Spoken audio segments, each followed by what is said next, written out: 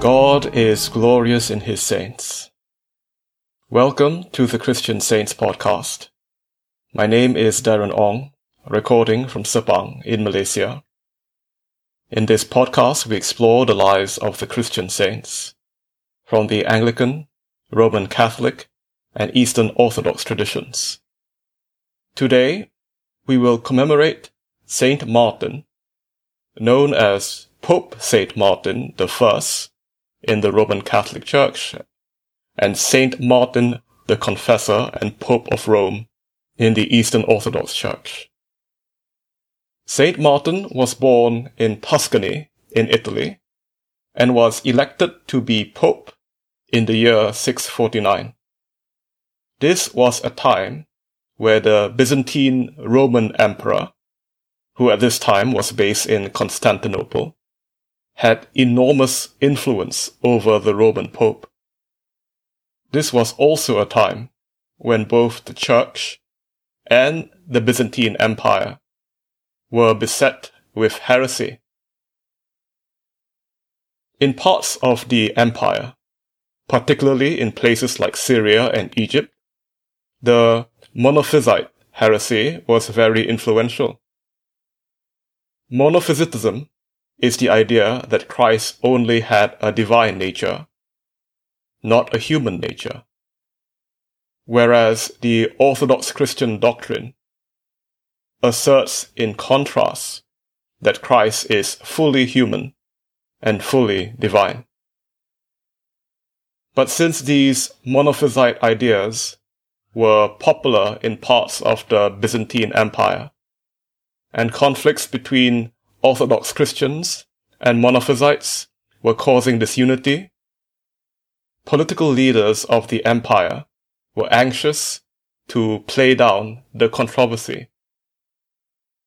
The Monothelite heresy was an attempt to reach a compromise position between the monophysites and the Orthodox, or we call them also the Chalcedonian Christians, who believed that Christ was fully human and fully divine. Monothelite theology stated that Jesus Christ had one will. That is what the word monothelite means. Still, this conflicted with Orthodox Christian theology, which asserts that Jesus had both a human and divine will. Again, it was very important to true Christian theology that Christ is fully human and fully divine.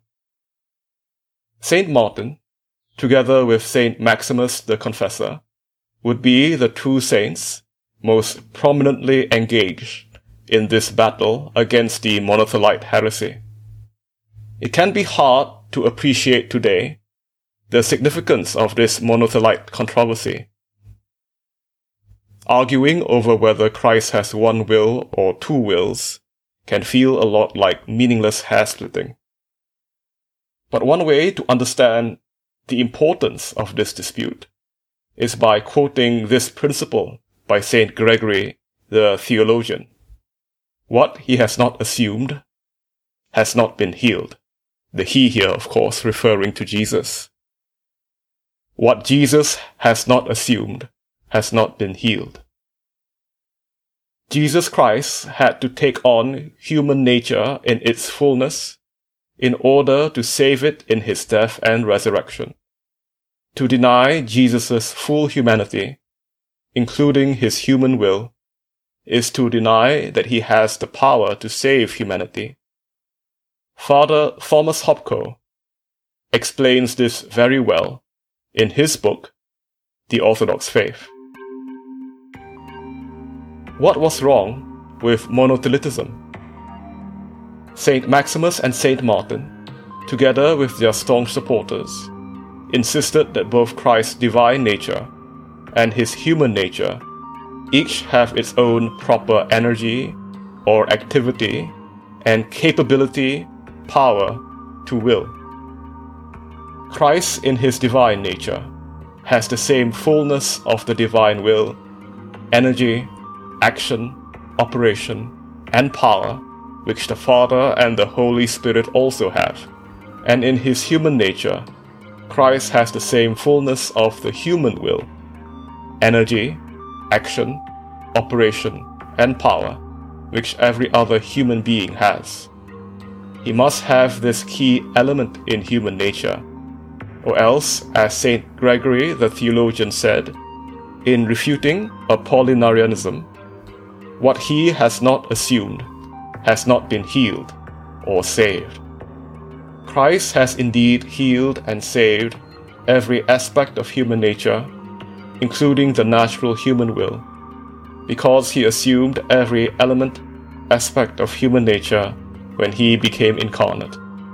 And it is through his genuinely human action, voluntarily submitting his natural human will to his divine will, the will of God, that Jesus Christ, as the new and final Adam, freely accepted crucifixion to liberate all of humanity from sin and death.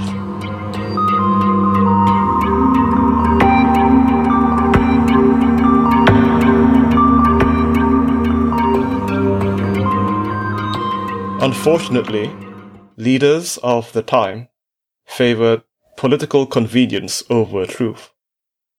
In 648, the Roman Emperor Constans II released a document known as the Typos of Constance, forbidding discussion of the Monothelite controversy.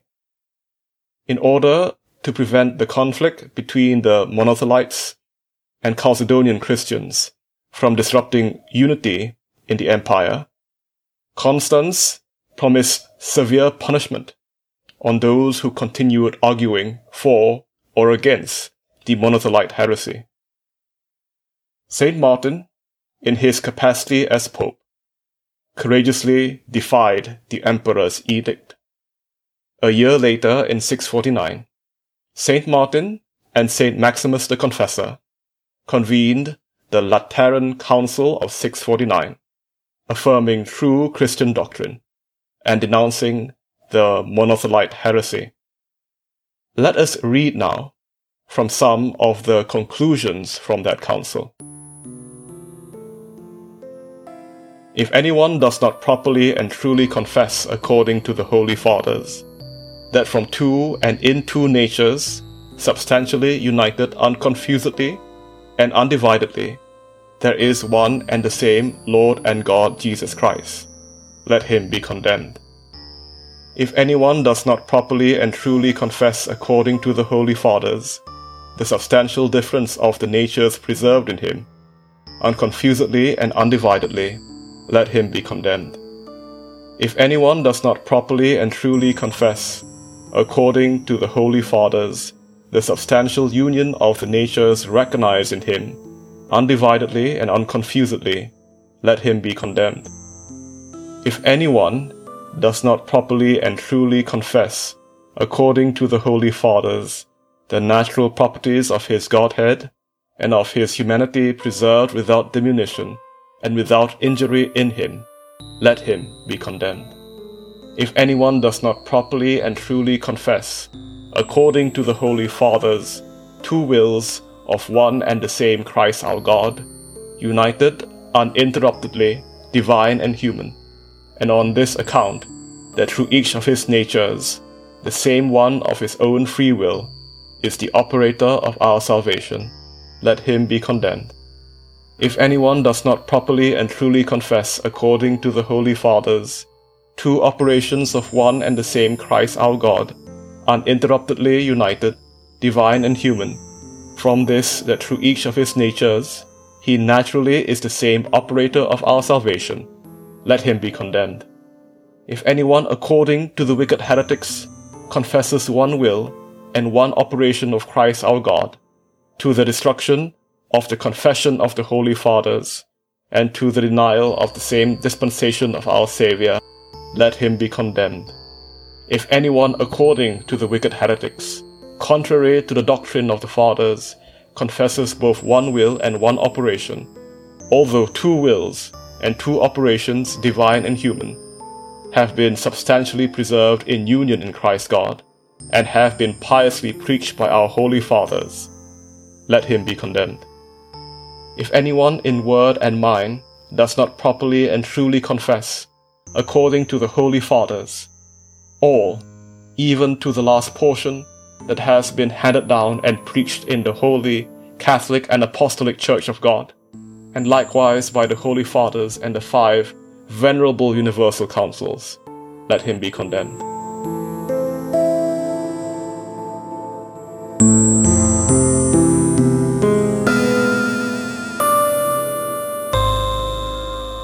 Both Saint Maximus and Saint Martin would suffer a great deal for their courage.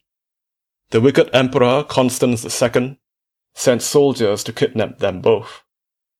Here we read from Saint Martin's own accounts of his arrest. These translations of Saint Martin's writings were produced by Professor Bronwen Neale.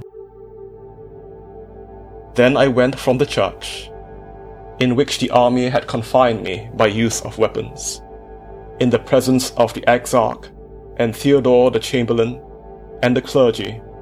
He said in a loud voice, "May he be anathema, whoever said that Martin changed the faith even by one letter, or is going to change it, and may they be anathema, who have not remained until death in their right faith.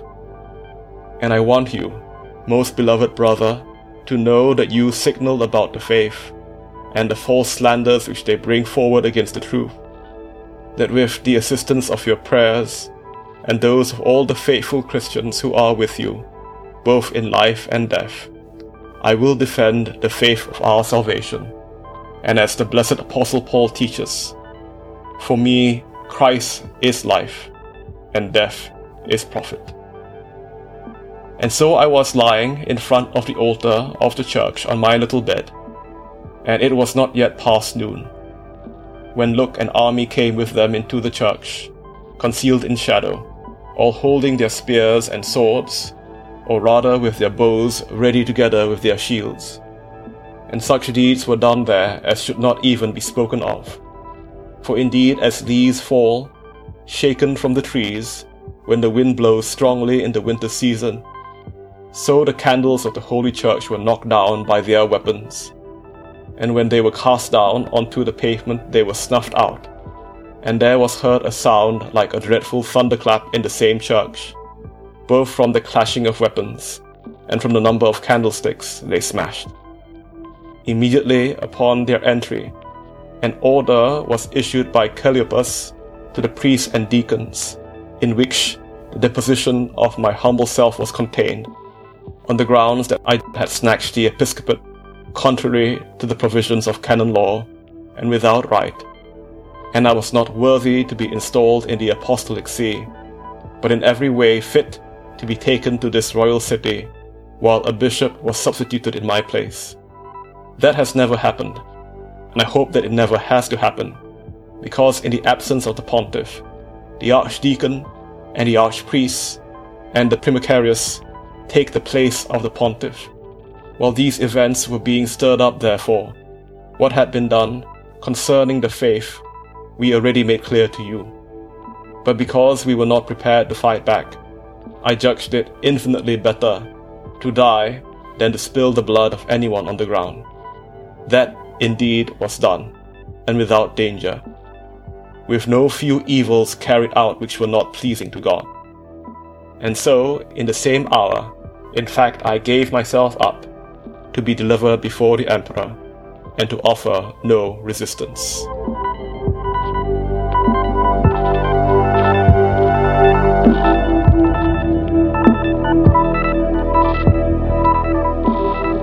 Saint Martin was taken by ship from Rome to Constantinople, suffering abuse and deprivation the whole time.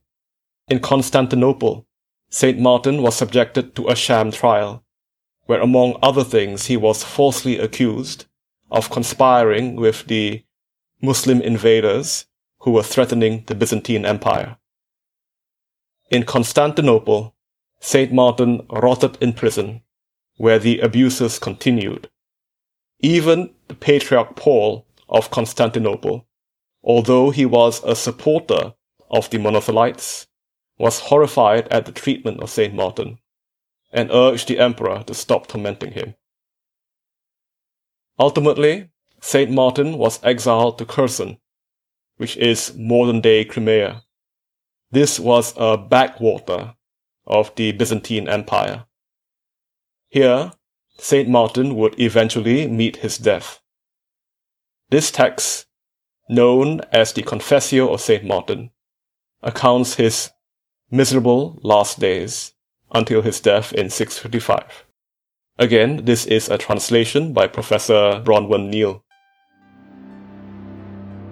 Although he was in a state of great affliction and placed in exile, the same man, our most Holy Father, who has often been mentioned, asked for supplies of any kind, because of the many frequent and serious physical troubles and all kinds of deprivations of that area, for the reason that nothing was available there, notably wheat, which existed there in name but could not be found. For this reason he wrote, swearing on oath, that when a boat came there and had a little wheat in exchange for salt, he was barely able to buy from him 1 bushel of wheat for 4 gold coins, and this with many entreaties. But his holy soul wrote of various deprivations that he suffered there, oppressed not only by physical deprivations, but also by the evils of the inhabitants and rulers there, such that he, completely destroyed, was withering away in a much worse way, at the advice, of course, of those ruling in Byzantium. And the same most holy, thrice-blessed apostolic Pope Martin, truly a new confessor and martyr for Christ our God, died in the same exile in Kherson, according to his request to the Lord God, which he offered him with tears when he left the boat and trod on that land. That is, that he might end his life there, fighting the good fight, completing the journey of martyrdom and keeping good faith. He was made an example to be followed by all who have chosen to live well and to strive to the end, and have wished for what is most truly the truth. By the intercessions of the Virgin and this confessor, may Christ our true God and Saviour, who proceeded from her, ineffably and without seed, for the sake of the human race, guard us and keep us safe, along with all who listen faithfully, and all people whom he has secured the purity of faith and conduct, in peace and perfect love, and all justice up to the end. To the one who has one substance in divinity with God, the Father and the Holy Spirit, equal honor, the same power, kingdom without end, eternal rule, perpetual dominion, continual glory, the same majesty, through the ages everlasting. Amen.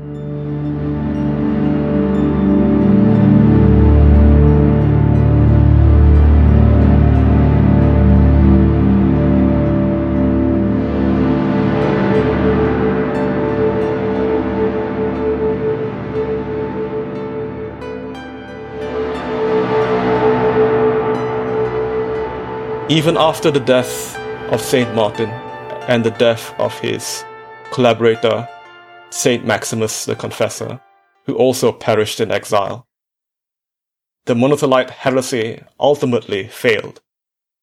The Muslim invaders conquered Egypt and Syria, the parts of the Byzantine Empire where the Monothelite heretics were the most powerful.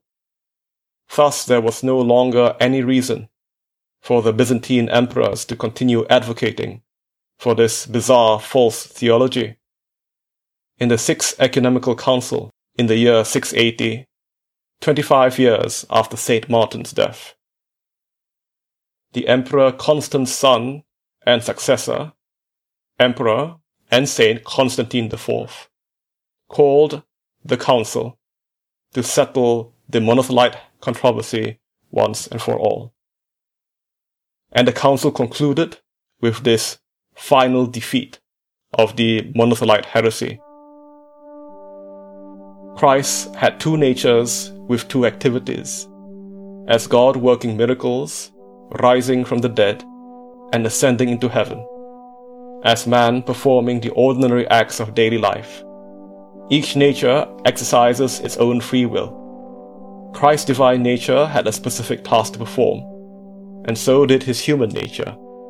Each nature performed those tasks set forth without being confused, subjected to any change or working against each other. The two distinct natures, and related to them activities, were mystically united in the one divine person of our Lord and Saviour Jesus Christ.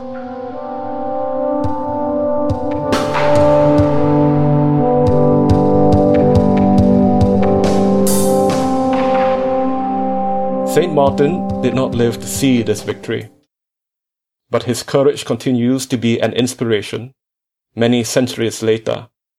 He is celebrated as a saint in every Christian tradition that venerates saints. His feast day is on April the 13th. He is celebrated on April the 14th in some of the Slavic churches. Pope Pius VII acknowledged Saint Martin in his encyclical Deus Satis, released in the year 1800.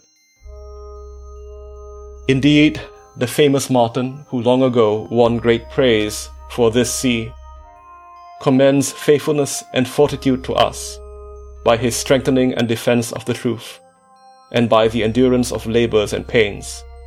He was driven from his see and from the city, stripped of his rule, his rank, and his entire fortune. As soon as he arrived in any peaceful place, he was forced to move. Despite his advanced age and an illness which prevented his walking, he was banished to a remote land and repeatedly threatened with an even more painful exile. Without the assistance offered by the pious generosity of individuals, he would not have had food for himself and his few attendants. Although he was tempted daily in his weakened and lonely state, he never surrendered his integrity. No deceit could trick, no fear perturb, no promises conquer, no difficulties or dangers break him.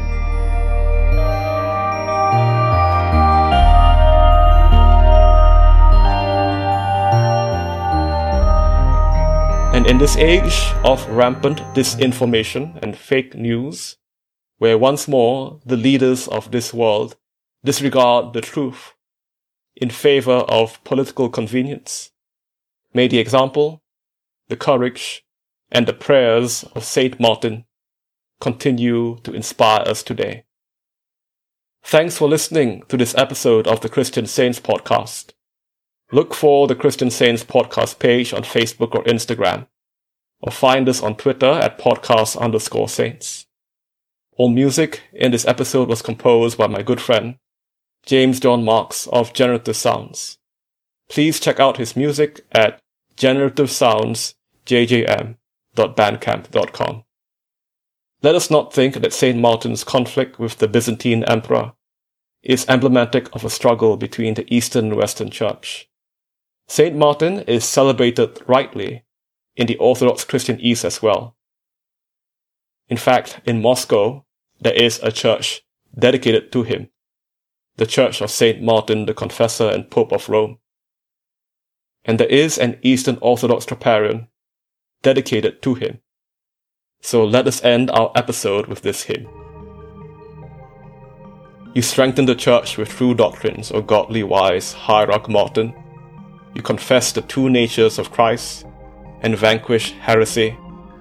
O venerable Father, entreat Christ God that he may grant us great mercy.